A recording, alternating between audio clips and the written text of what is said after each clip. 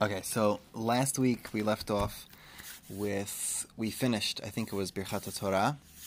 So that was the conclusion of the Birkot HaShachar according to the Sfaradim. However, we have to pay tribute to our holy brethren, the Ashkenazim, and we're going to look through the popular additions to the morning Seder, to the Birkot HaShachar that Ashkenazim put in,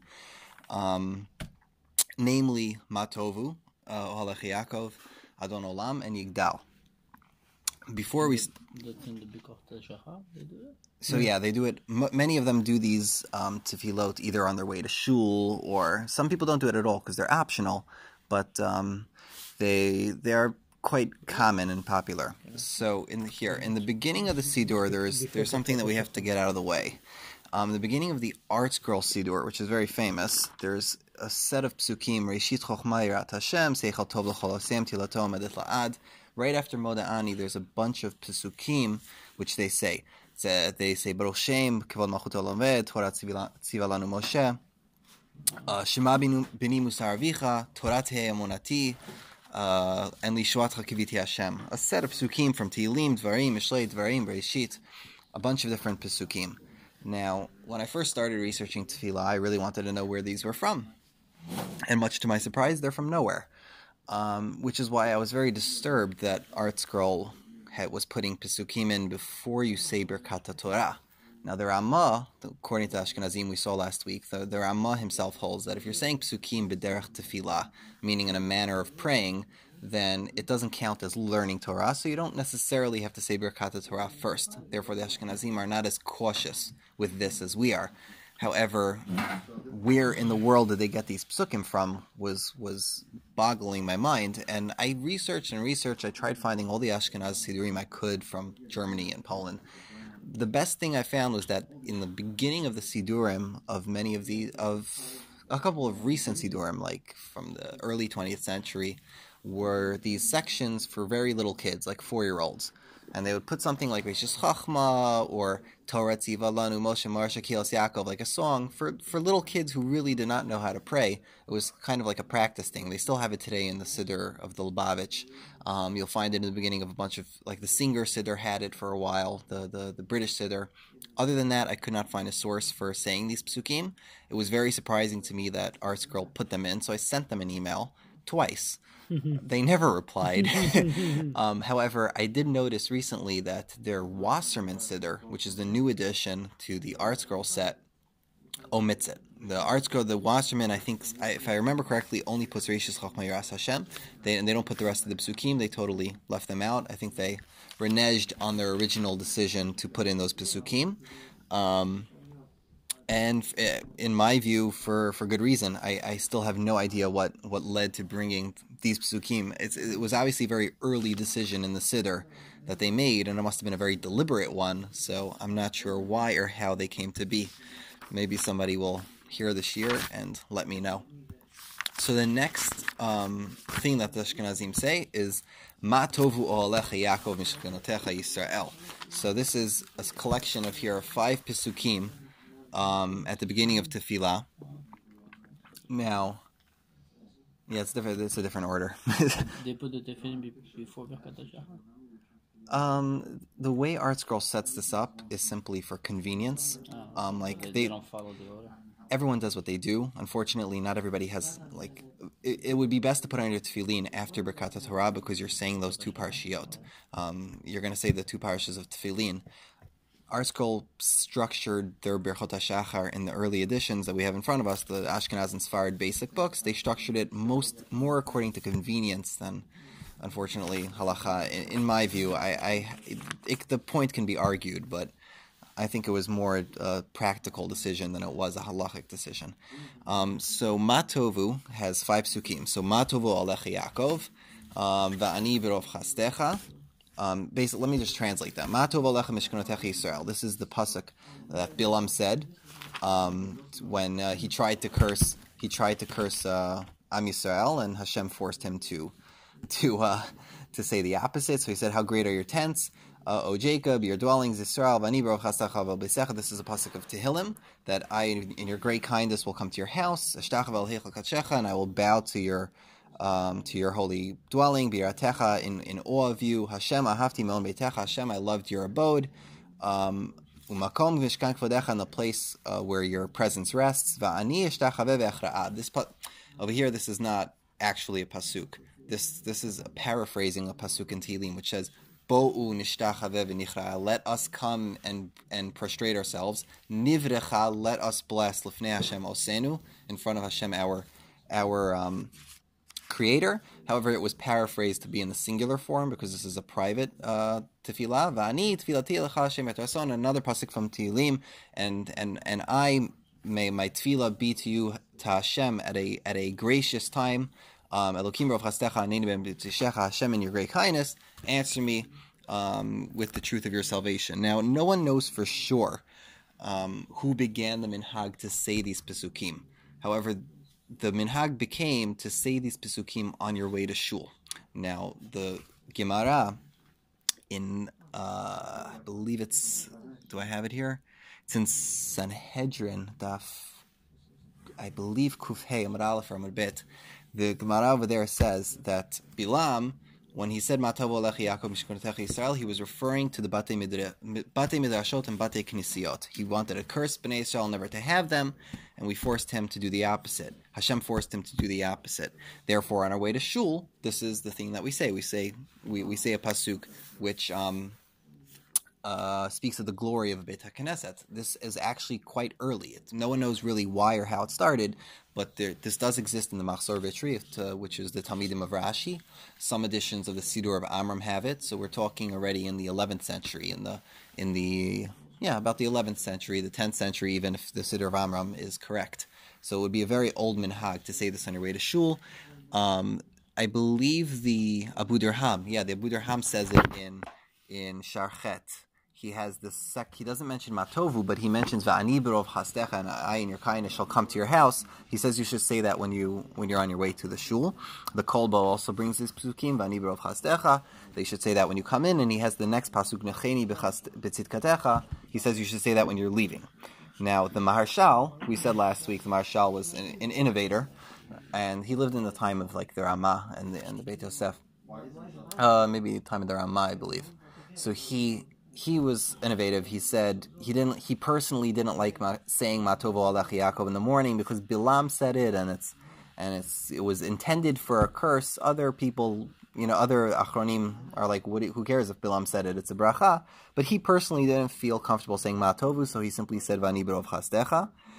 He did not say Va'ani tefilati, the last pasuk here, because the Gemara, I think it's in Shabbat, learns it out to say it only for Shabbat Mincha. You're supposed to say this before, right? Va'ani tefilati, right? So we say this pasuk by Shabbat Mincha, and therefore he thought it was exclusive for Shabbat Mincha, so we shouldn't say it every day.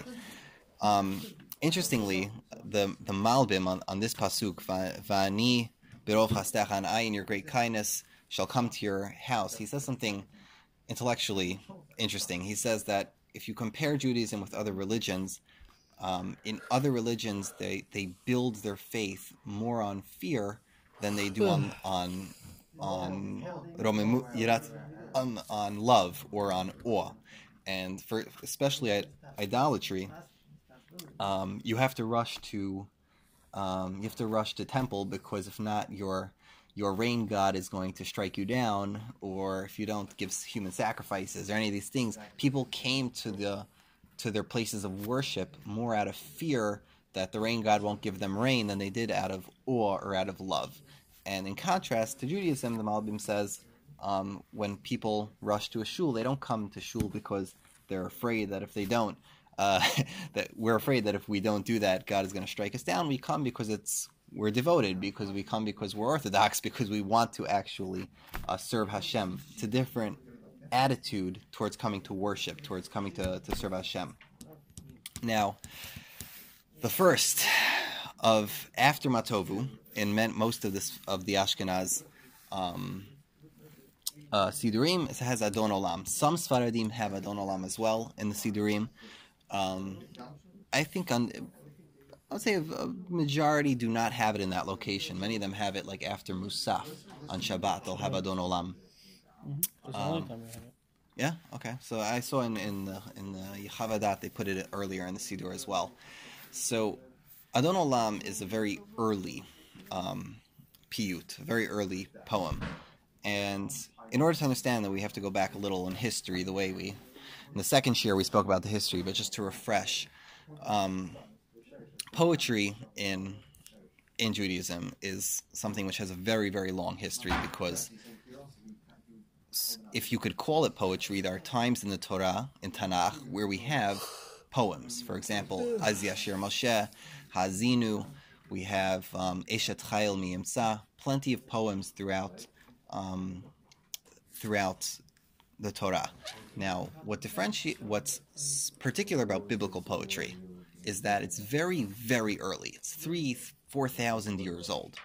And styles of poetry at the time were not developed and as common as they were even 1,000 years later. Therefore, the elements of biblical poetry are going to be very different than elements of poetry that you'll see 1,000, 2,000 years later. Not because now the Torah doesn't write poetry without poetry the way it does simply because it didn't know of techniques that came later. The Torah writes poetry the way it does because it has very specific things that it means when it says every word. However, the styles are notably different. So in biblical poetry, you'll have the most common technique used in biblical poetry is a technique called parallelism, which means that you almost compare one thing to the other, or one foot of a stanza will parallel the foot of the other stanza, right?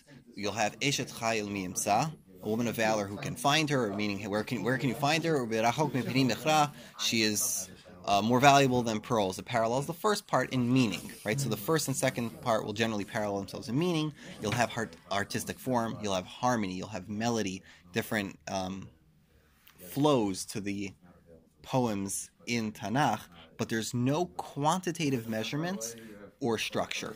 You won't find things that you will find in contrast to post-biblical poetry, which have things such as rhyme, they'll have meter, they'll have form, they'll have feet and distichs and couplets, and a distich is basically a couplet. We'll have all sorts of techniques that were developed much later, because obviously the first Jewish poetry, which was written after the time of the Tanakh, was much later. We find some poems in the Gemara. It's arguable. There are poems which were done in the time of the Savoraim, and there were poems done in early poetry is really at the time of the Geonim.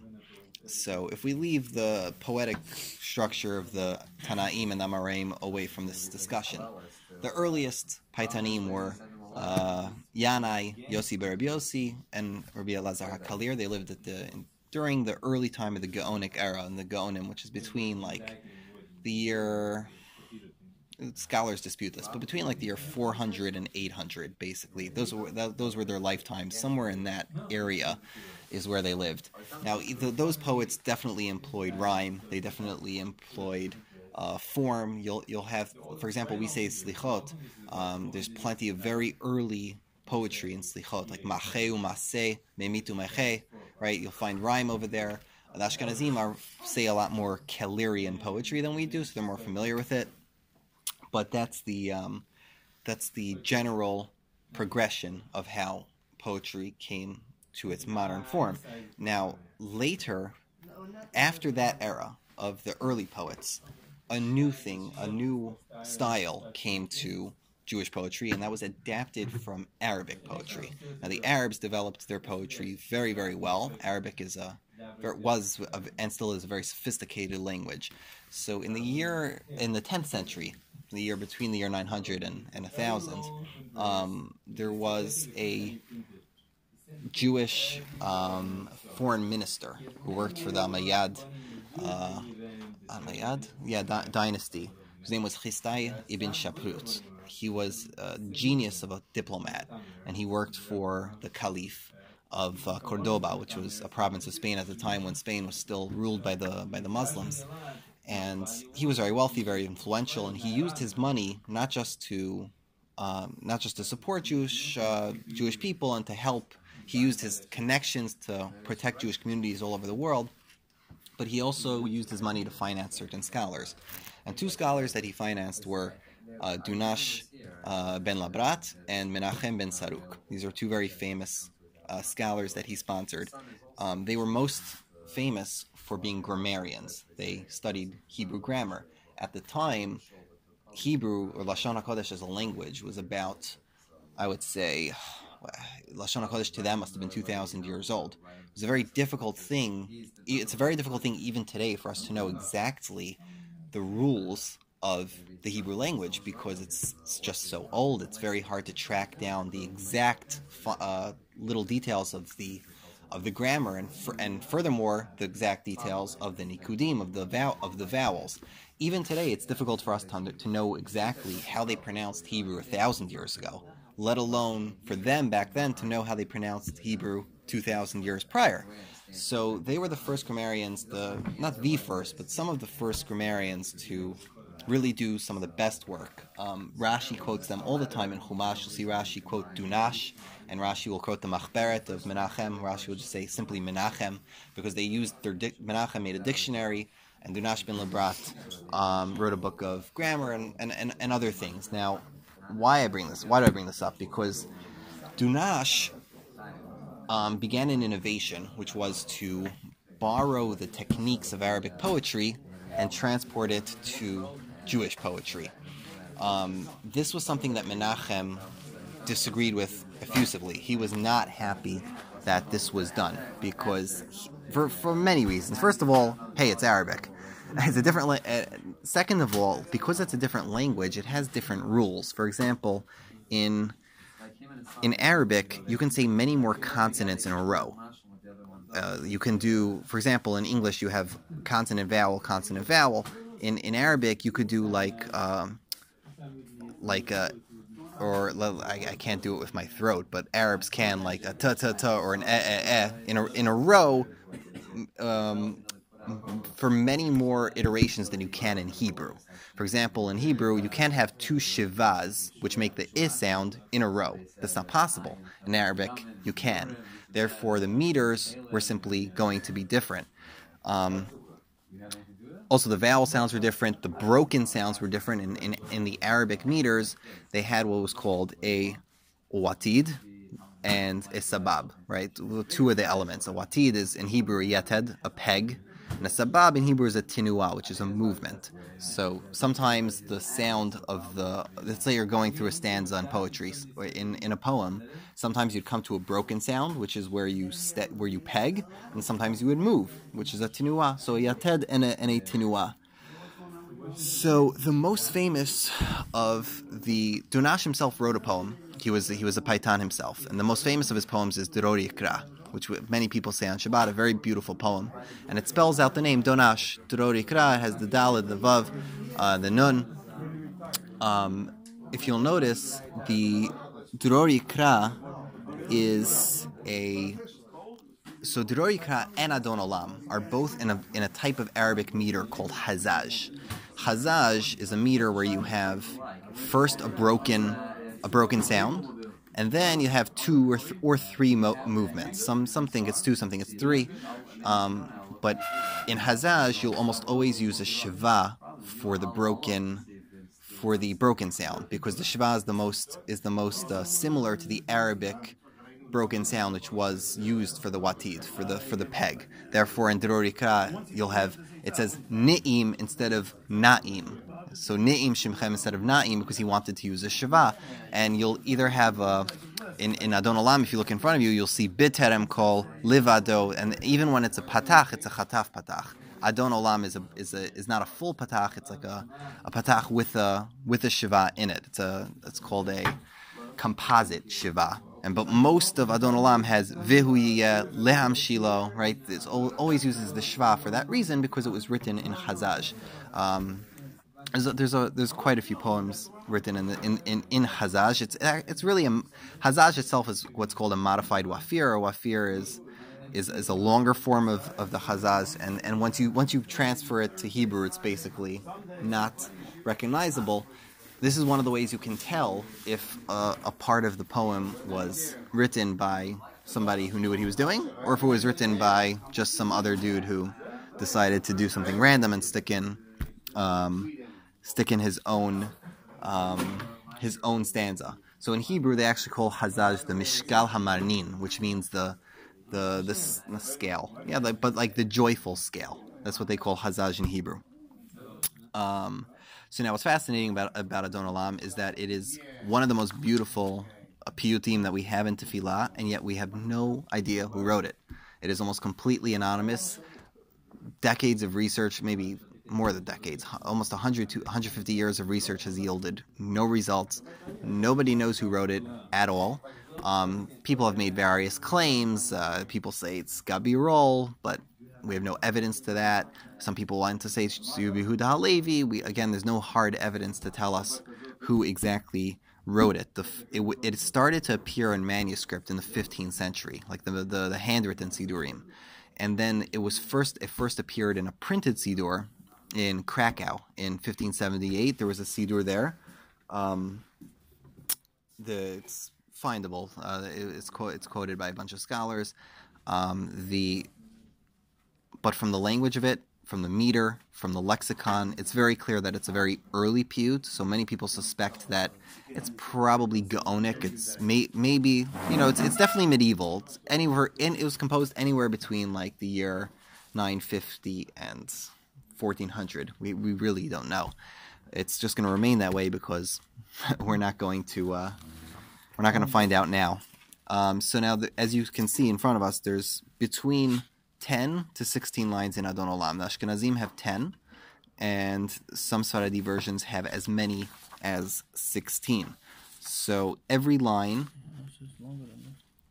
Huh? Ours is longer than Yeah, this. ours is 16. You'll have it in front of you. Did I steal yours? I think I stole yours. Okay, so where's mine? Oh, here it is. No, I have mine. So, okay. Every line you'll notice has 8 syllables. Adon Olam, Asher Malach, B'terem Kol, Yetzir Nivra. So it's in total 8 syllables. There's 8 distichs, meaning 8 couplets, or technically 5 if you're Ashkenaz. Some are called open distichs, some are run-on. However, only 10 of these lines, if when we study them, we're going to see that only about 10 of these lines actually seem authentic. The other 6 were probably additions that were added later. So now, why do the Ashkenazim start Tefillah with Adon Olam? So the way I heard this was that one of the Talmidim of the Gra suggested to him that we know that Avraham Avinu was the first person to call Hashem Adon.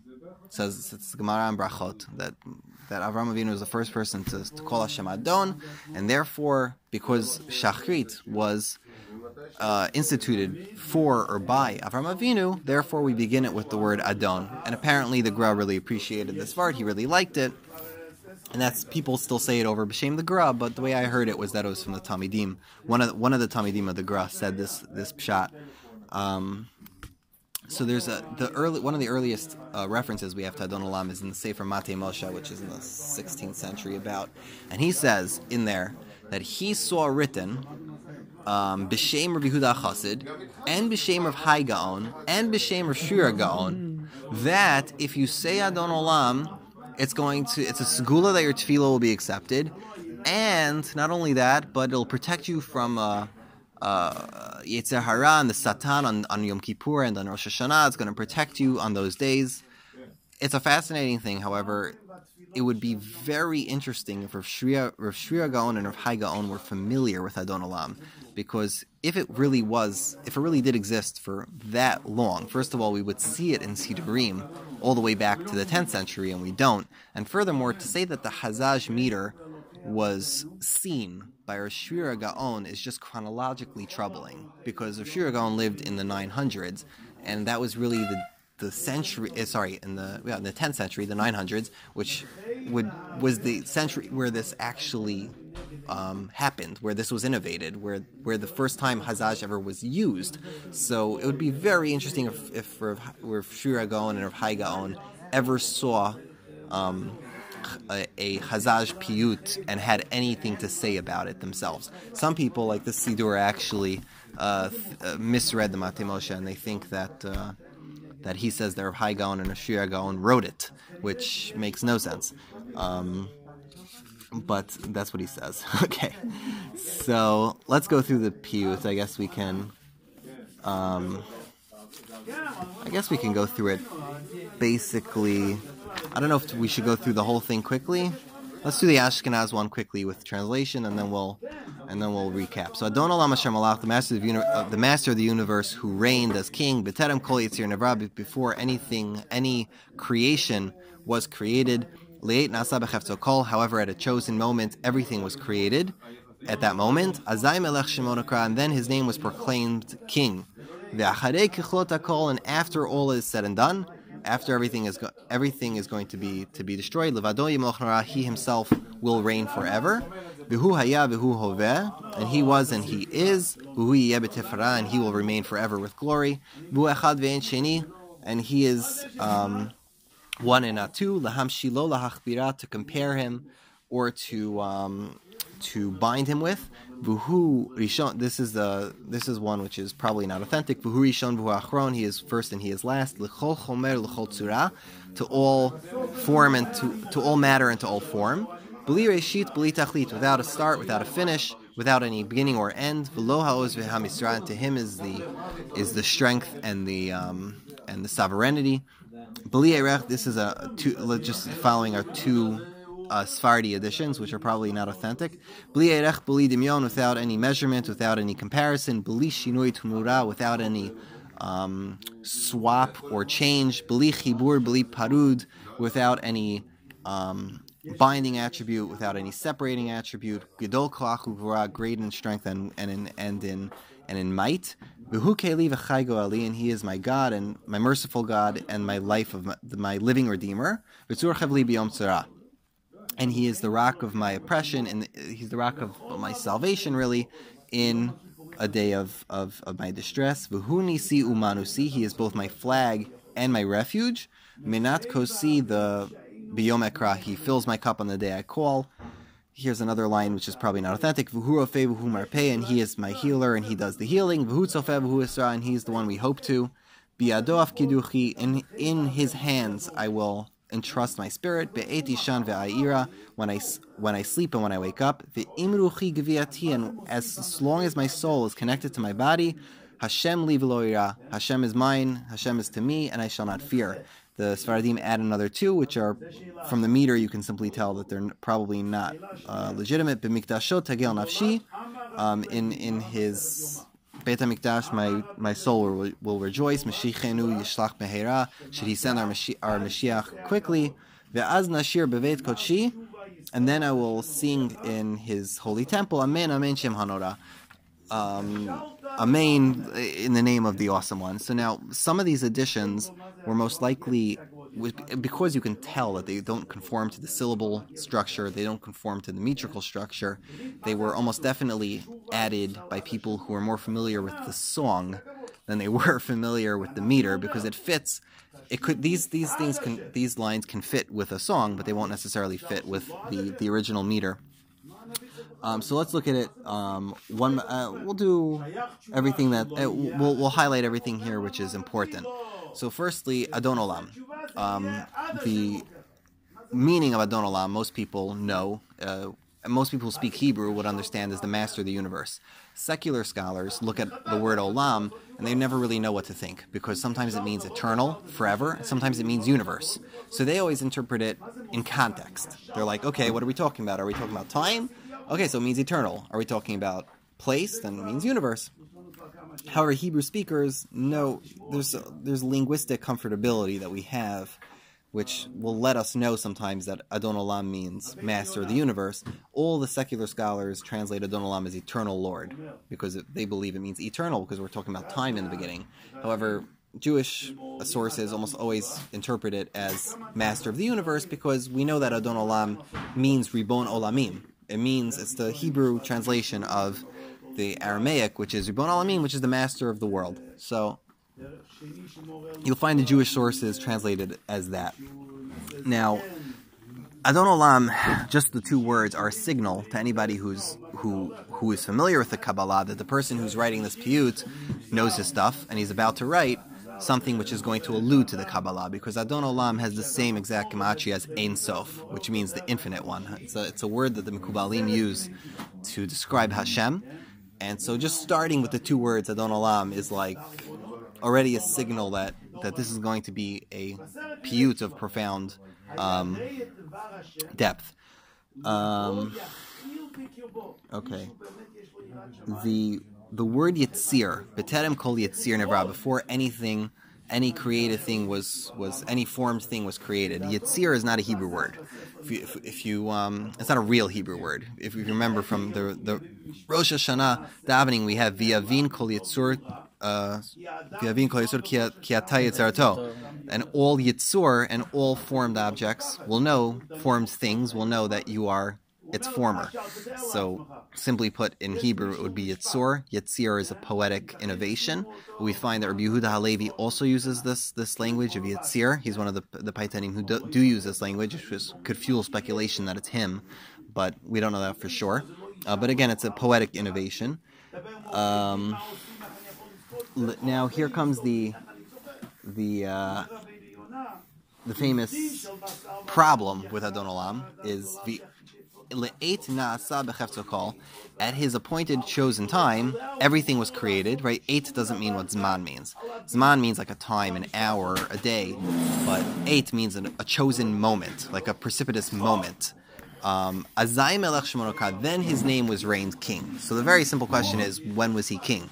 Was he king before creation, or was he king after creation? So the simple answer is that, well, before he was creation, he was king, but after creation, he was called king by his subjects who he had then created. But the sixth Lubavitcher Rebbe, he has a ma'amar. What is it called? Ma'amar HaChodesh Hazeh Lachem. And in it, he's speaking about the difference between the Rosh Hashanah of Pesach and the Rosh Hashanah of Tishrei, of Nisan and Tishrei. Hashem created the world either in Nisan or in Tishrei. And he speaks about the difference between the Kabbalistic underpinnings of underworkings of how those things are different. What happened in the Rosh Hashanah of Tishrei? What happened in the Rosh Hashanah of Nisan?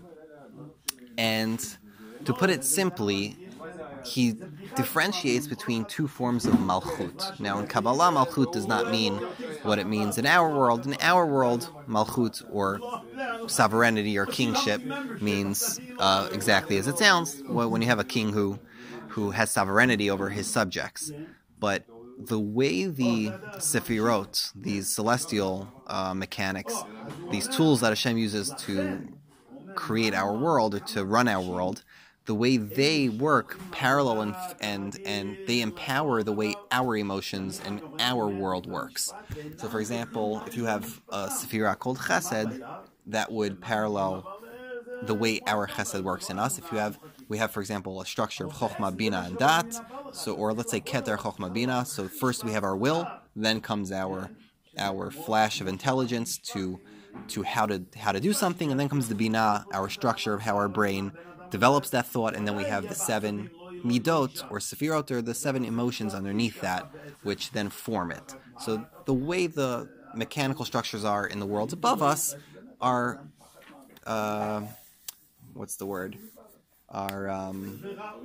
replicated in the worlds beneath them. Now, Malchut in our world, right, is very interesting because it's completely dependent on other people of the same class. Meaning that if you want to be a ruler, you want to be a king, you have to have other human beings who build a system of loyalty and of trust. And when you build that system or that hierarchy, you then obtain power. And that power is the ability to make change, to move, to give orders, and everyone moves as one unit. That's the power of a king. His power comes from the subjects, the people who subject themselves to him, who give loyalty to him, who give trust to him, and obey his command. Now, it's only possible, so the way to analogize this is that in the lower worlds, that's only possible when you have other humans.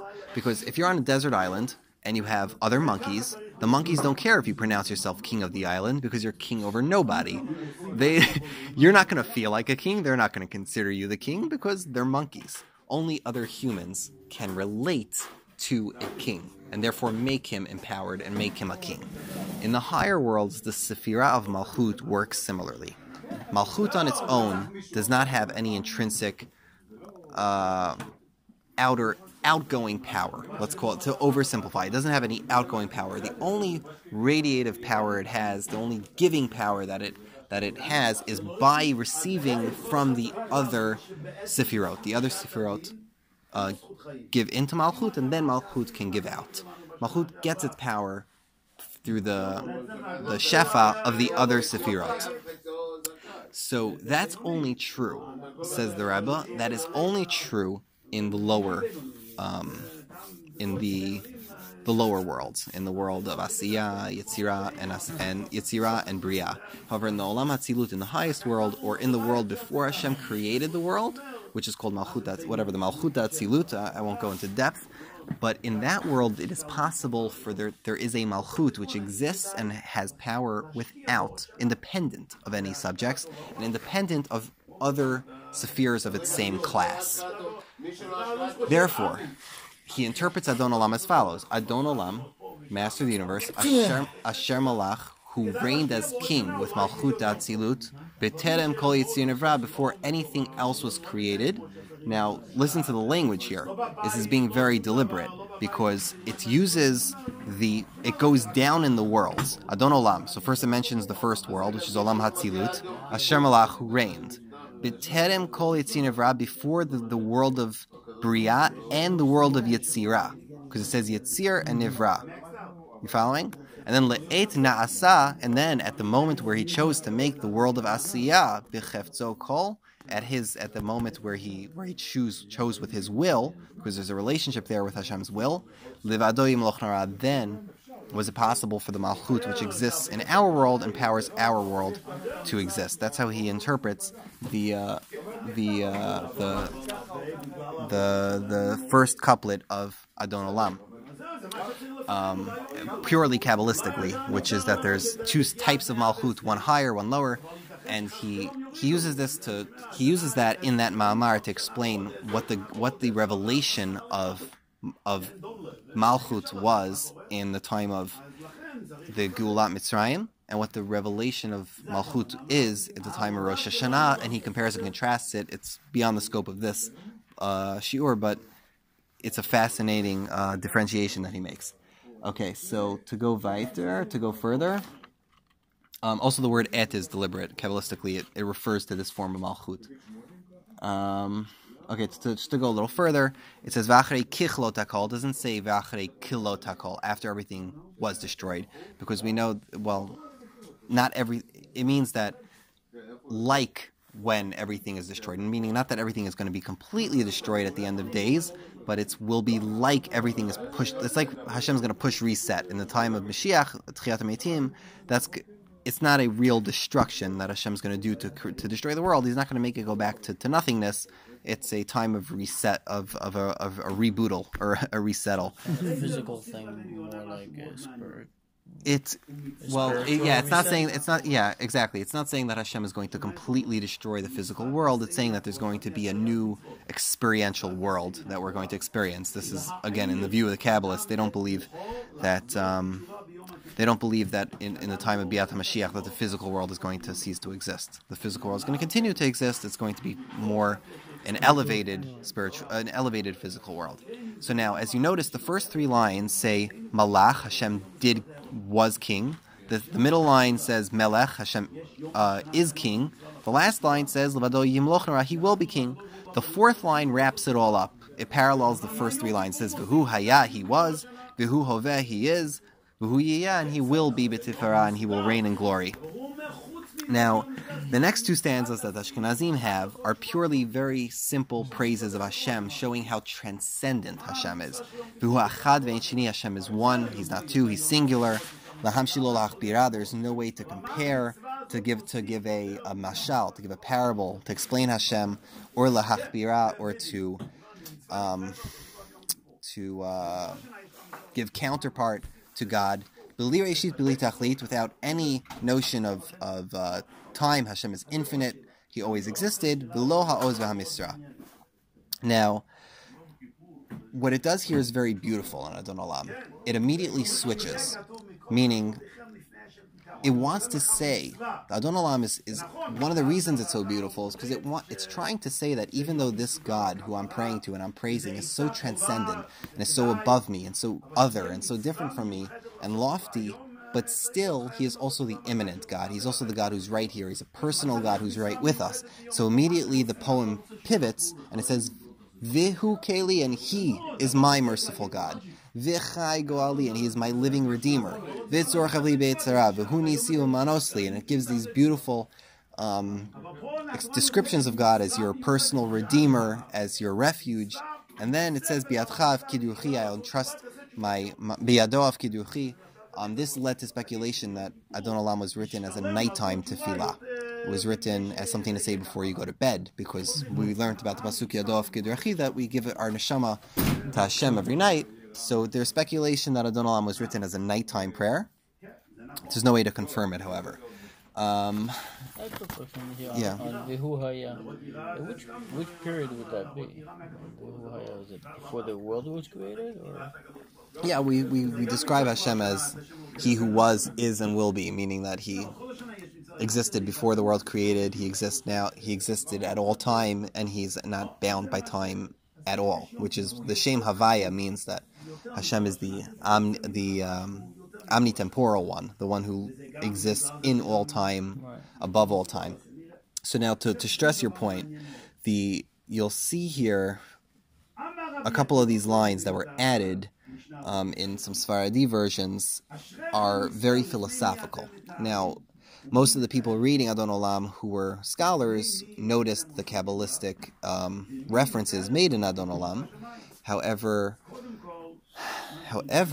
the insertions are not Kabbalistic. The insertions are philosophical. So if you look at all of these three insertions, what they do is they make 3 vahus, 3 belis, and then again 3 vahus. So poetically, it does work. Although, even though poetically it works, philosophically it doesn't, because it says v'huri. Now, these are things that a philosopher would say. They are accurate, especially if you believe in the Rambam's Moreh Nevuchim. However, they're not something that you would necessarily hear a Mekubal say. Why? Let's take the first one. V'huri shon v'hu achron, and He is first and He is last. The kol chomer l'kol tzura, to all form and to all matter. Now, form and matter are terms used by the Greek philosophers, and what it's trying to stress here is a point which was debated by the Rambam in Moreh Nevuchim. You see, the Greek philosophers, both Plato and Aristotle, believed, because of certain laws of conservation and their structure of physics and metaphysics, that the world had always existed. The only difference between Plato and Aristotle is that Aristotle believed that the world always existed in its present form, while Plato believed that matter had always existed, but God existed. But then God came, and God took the matter, the pre-existing substance, and gave form to it. Aristotle believed God was the first cause, and Plato had a slightly different view, but fundamentally, the Greeks believed that the world, there's a law of conservation. You can't tell me that the things that exist in front of us at a certain time didn't exist.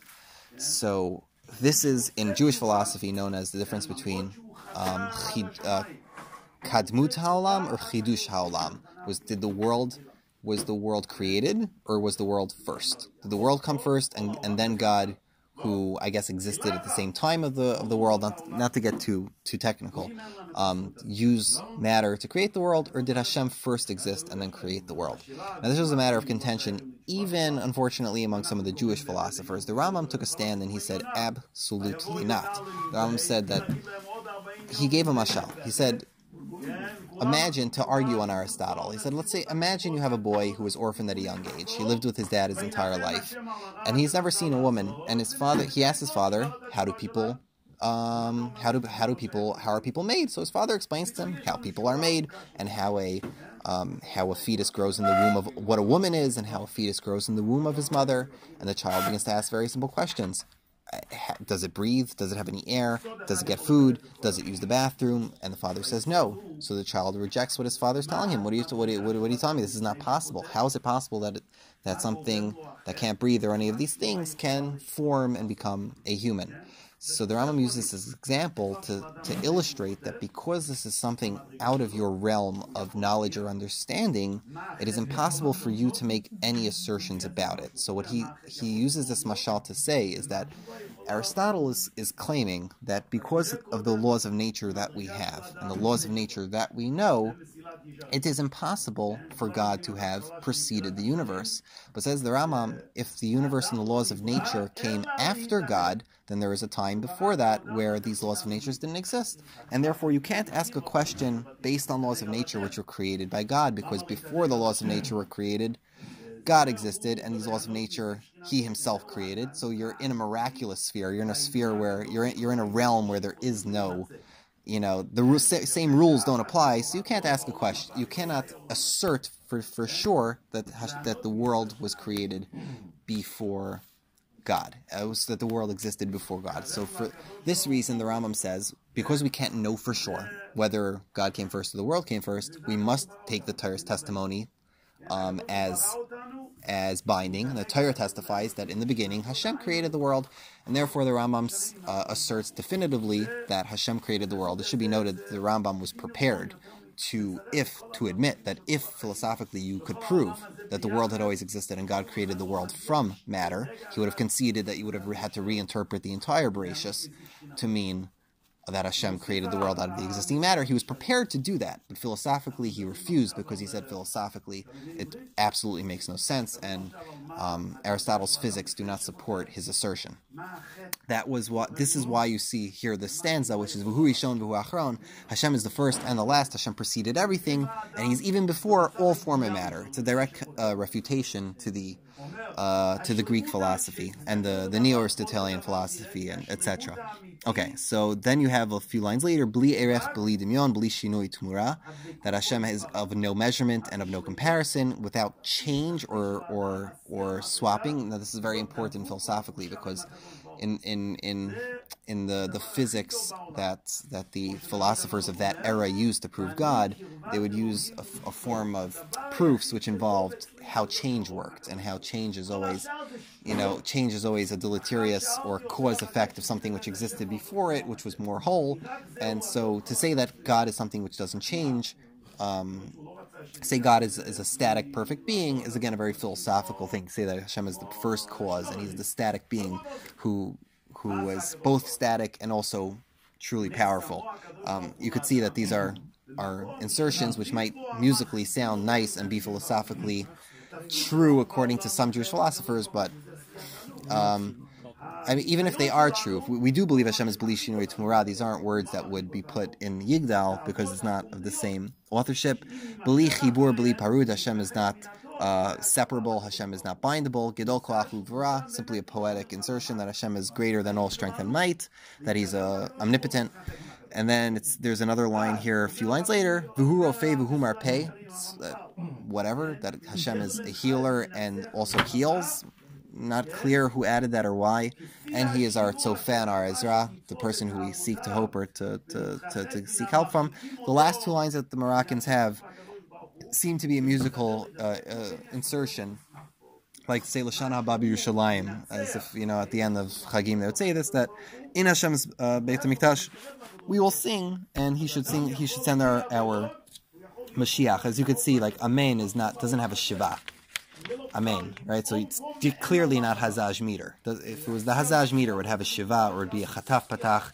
It wouldn't be an Amen in the way it is, and also the amount of syllables don't always match up. Okay, that's so much for Adon Olam. Beautiful. We're done with Adon Olam. Yigdal should be a little quicker, because we don't. If we were to give a shiur on Yigdal, meaning on the Yud Gimel Ikrim that the Rambam set down, we could literally spend 13 hours, because we would do an hour per. We'll do an hour per Per line. Well, not just per line, but per concept, right? The Rambam set down. So the history of it is when the Rambam was in his 30s, and he was forced to flee Spain or wander Spain because of the Almohad invasion. He was in the middle of writing his Pirush HaMishnayot. And in the Pirush HaMishnayot on Chelek, and the Hakdama to the Mishnayot, he has a very, very famous treatise where he puts down 13 Ikarim, 13 rules of emunah, of faith that every Jew has to have. The Rambam was one of the first to put down rules like this, and he also used them for halachic authority. The Rambam believed that if people didn't believe one of these 13 things, he could put them in a classification halachically, like a kofer or a min, or one of the halachic classifications, which would make a difference for, whether you burn a Sefer Torah, whether you could walk into a shul, things like that. Other Rishonim did not agree completely with the Rambam, although in many of these concepts, they agreed, that Hashem is one, Hashem doesn't have a body. Although they agreed with many of these concepts, they did not they did not agree with some of the halachic ramifications. Like the Ravid disagreed that we would call somebody a kofar simply because he believed that Hashem had body parts. He believed that was a bit of a stretch to do that halachically, but fundamentally many people agreed with the Rambam. Rabbi Yosef Albo in the Sefer Karim boils it down to only 3. He says, no, you have to know that Hashem exists, Schar Ba'onesh, and I think it was Tchiyat HaMeitim or something. He boils it down to 3 or 4. But the Rambam famously has 13. I sometimes like to point out that historically,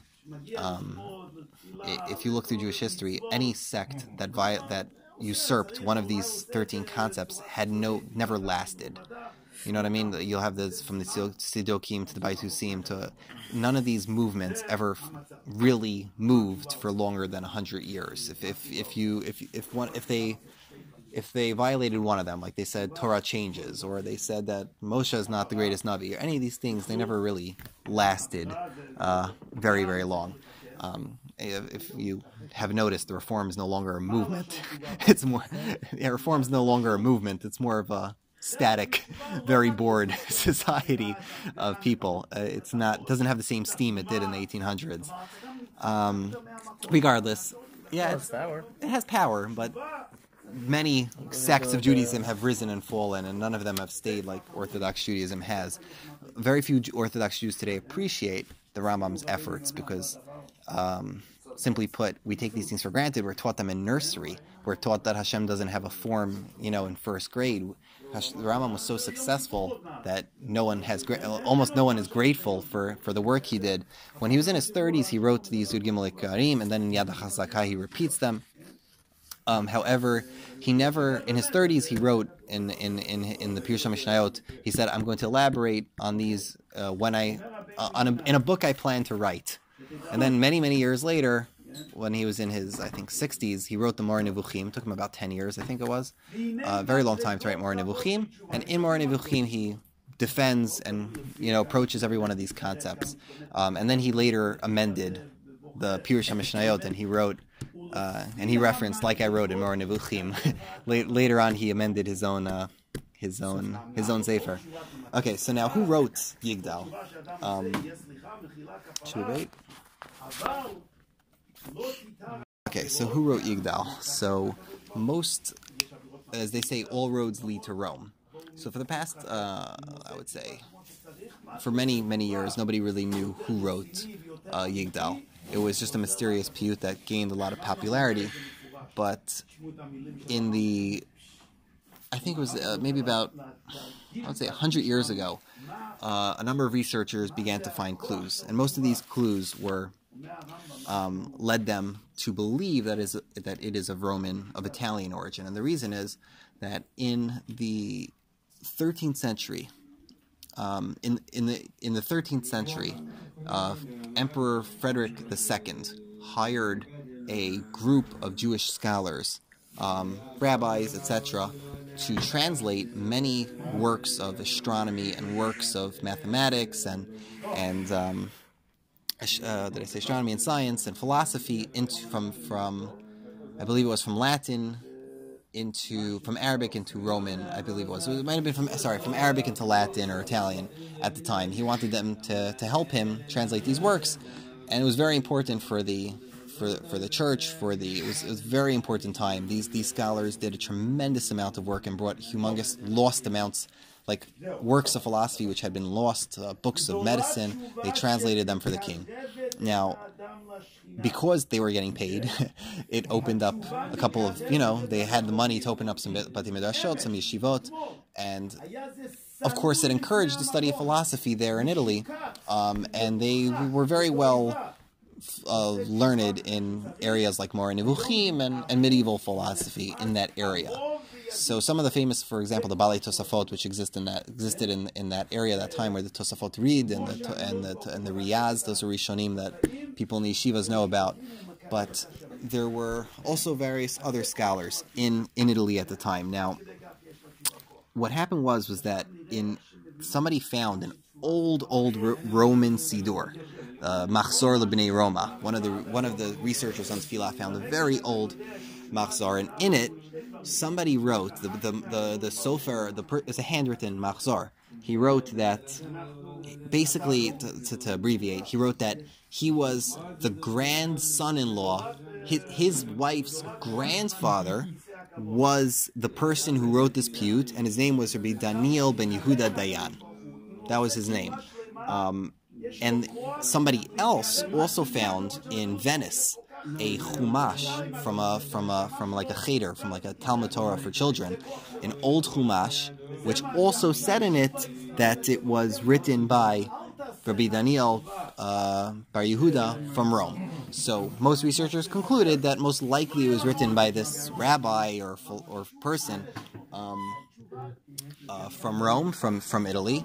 It's written in a meter, which is like a modified Razaj meter, Arabic meter. There's Yigdal Elokim 2 or 3 movements, and then Chai, which is the Watid, the Yated, and then V'yishtabach, 2 more movements. Okay, so why did it become so popular? Why was it added to the tefillah? So the real reason, no one really knows. It seems that it was very popular as an educational tool to teach children. You could teach it in every cheder. People loved it. They probably came up with a song for it very, very quickly. There is a contemporary of the author Emmanuel. His name escapes me. It's called Sefer Emmanuel. He wrote a book of poets called Machbarot. He wrote a poem very similar to Yigdal, like a longer one. So plenty of people believe that they were either friends or colleagues, and he basically abridged his friend's piyut and wrote Yigdal.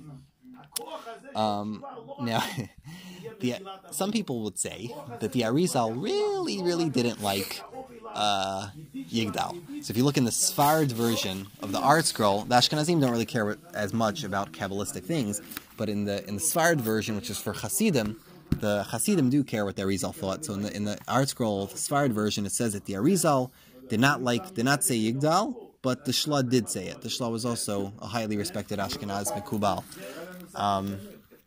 Now, it would be unsurprising that the Arizal did not say Yigdal, because the Arizal didn't really like any of the modern piyutim.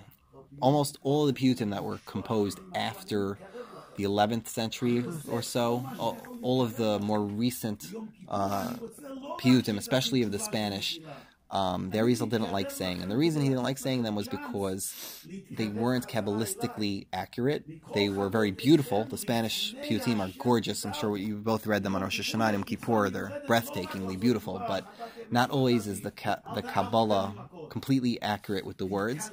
And the Arizal preferred Tefilot, which had a profundity which was very deep, and that every word that you were going to say before God had to be profound on multiple levels. So he only would say the piyutim from the earlier sources, the Paitanim like Elazar Kalir and Yanai Yossi Ber Yossi and Yanai. He preferred those piyutim because he recognized that the ones who wrote those knew exactly what they were talking about. The Dor HaGeonim, they knew exactly what they were writing and why.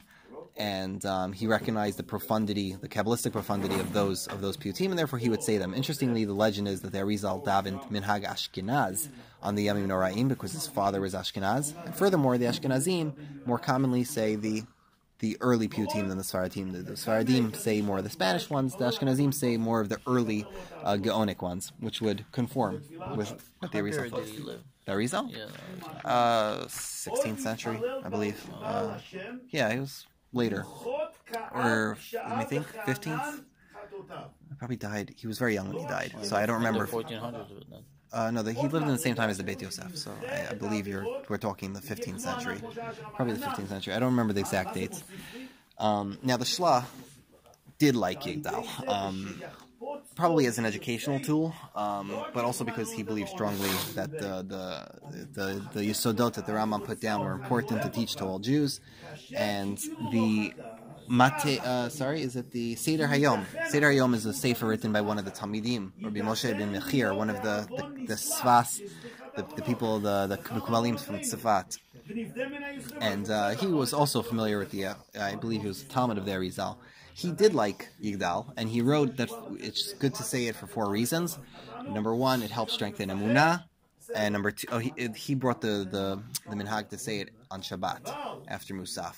So he says, first of all, it's good for Emunah. Second of all, the song is so great that it's such a great song that it makes people happy on Shabbat. Third of all, it's great for Kivod HaShabbat. And fourth of all, it gives you Oneg Shabbat. So he had 4 reasons why everyone should say Yigdal every Shabbat. And so the Seder Hayom said it.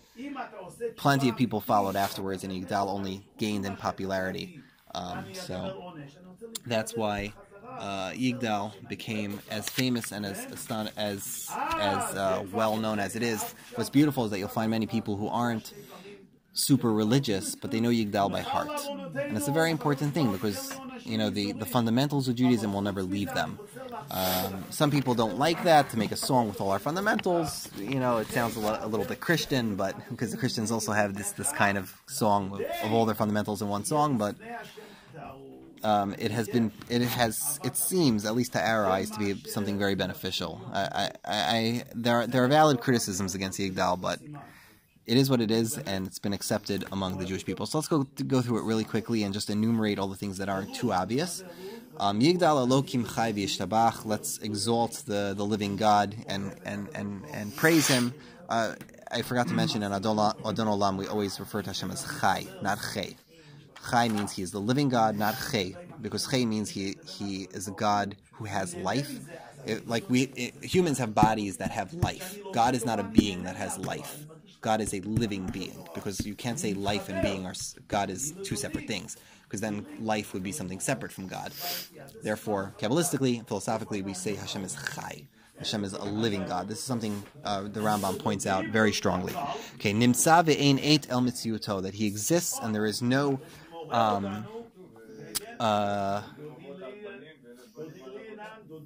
there is no time bound to His existence. Hashem exists in all time and outside of all time, because we know that time and space we know that time and space are intricately linked, but even though time and space are linked, Hashem exists free of all that. So that's the first Yesod of the Rambam, which is called Mitziut Hashem, the existence of God. The second one is Achdut Hashem, is that Hashem is one. So Echad v'ein yachid ki yichido, there is one, and there is no single one like Him. Ne'elam v'gam ein sof la'achduto, He is quote unquote hidden, and there's also no end to His singularity. Ein lo demut haguf ve'eino guf lo naro chelav kedushato. Hashem has no form, no form of body, no body or no form of body. We cannot give measure to His holiness. And so that is she'ein lo guf. That's Hashem is totally ruchani. It's called rechikat hagashmi. The next one is the one we mentioned, the philosophical one. Kadmon lekol davar shenevra. He is first to all things that were created. Rishon ve'ein reshito reshito. Hashem is first, and there is nothing first to His precedence. The next one is Hine Adon. This one's not as obvious. Hino Adon Olam l'chonatzar. He is the master of the universe to all created beings. Yoda Gidulat Hol Machato. He teaches, comes forth his greatness and His sovereignty. So, what this is trying to say is that the way the Rambam puts it is that we have to serve Hashem and no other power. What's one of the Yud Gimel Karim, according to Rambam, the 5th one is that it's asur to serve Avodah Zarah. You cannot go to an intermediary. You cannot worship angels. You cannot worship anything like that. So it's not obvious from the verse, but that's what it's trying to say. The next two are very obvious. Shefa nevuato netano el anshe segulato tifarato, that Hashem gave the influence of nevuah, that you have to believe in nevuah, that Hashem will give nevuah to people He chooses, special people. The next one is that Moshe Rabbeinu is the greatest of all prophets. That Moshe saw God's, didn't quite see, but experienced God's countenance. So this one's important because this is according to the Rambam, is that Torah min hashamayim. We have to believe that Torah was not written by man. It came from God, who gave it to Moshe min hashamayim. So it's the true Torah that Hashem gave to His nation. The next one is that the Torah will never change. Lo yachlif hakel v'lo yamir. Hashem is not going to change. The second luchot he wrote it, right? Moshe Hashem dictated and Moshe wrote it. The first luchot Hashem wrote it all, right? Wrote, yeah, but the Torah, in the corpus of the entire Torah was given from heaven. In other words, that Hashem created it. The distinction is that it's not human. That's the Rambam's trying to say.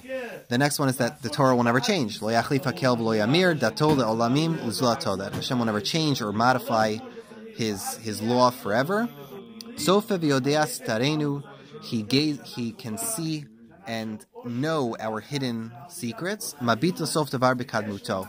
So, and that He can gaze to the end of a thing at its beginning. This is not as clear, but what he's trying to say is that the Rambam believes it's imperative for a Jewish person to believe that Hashem can read your thoughts, that Hashem is omnipotent, and that Hashem can read the thoughts of man, and that even though you have free will and your thought is free, Hashem can still read your thought. We mentioned last week that even the angels cannot read human thought, however, God can.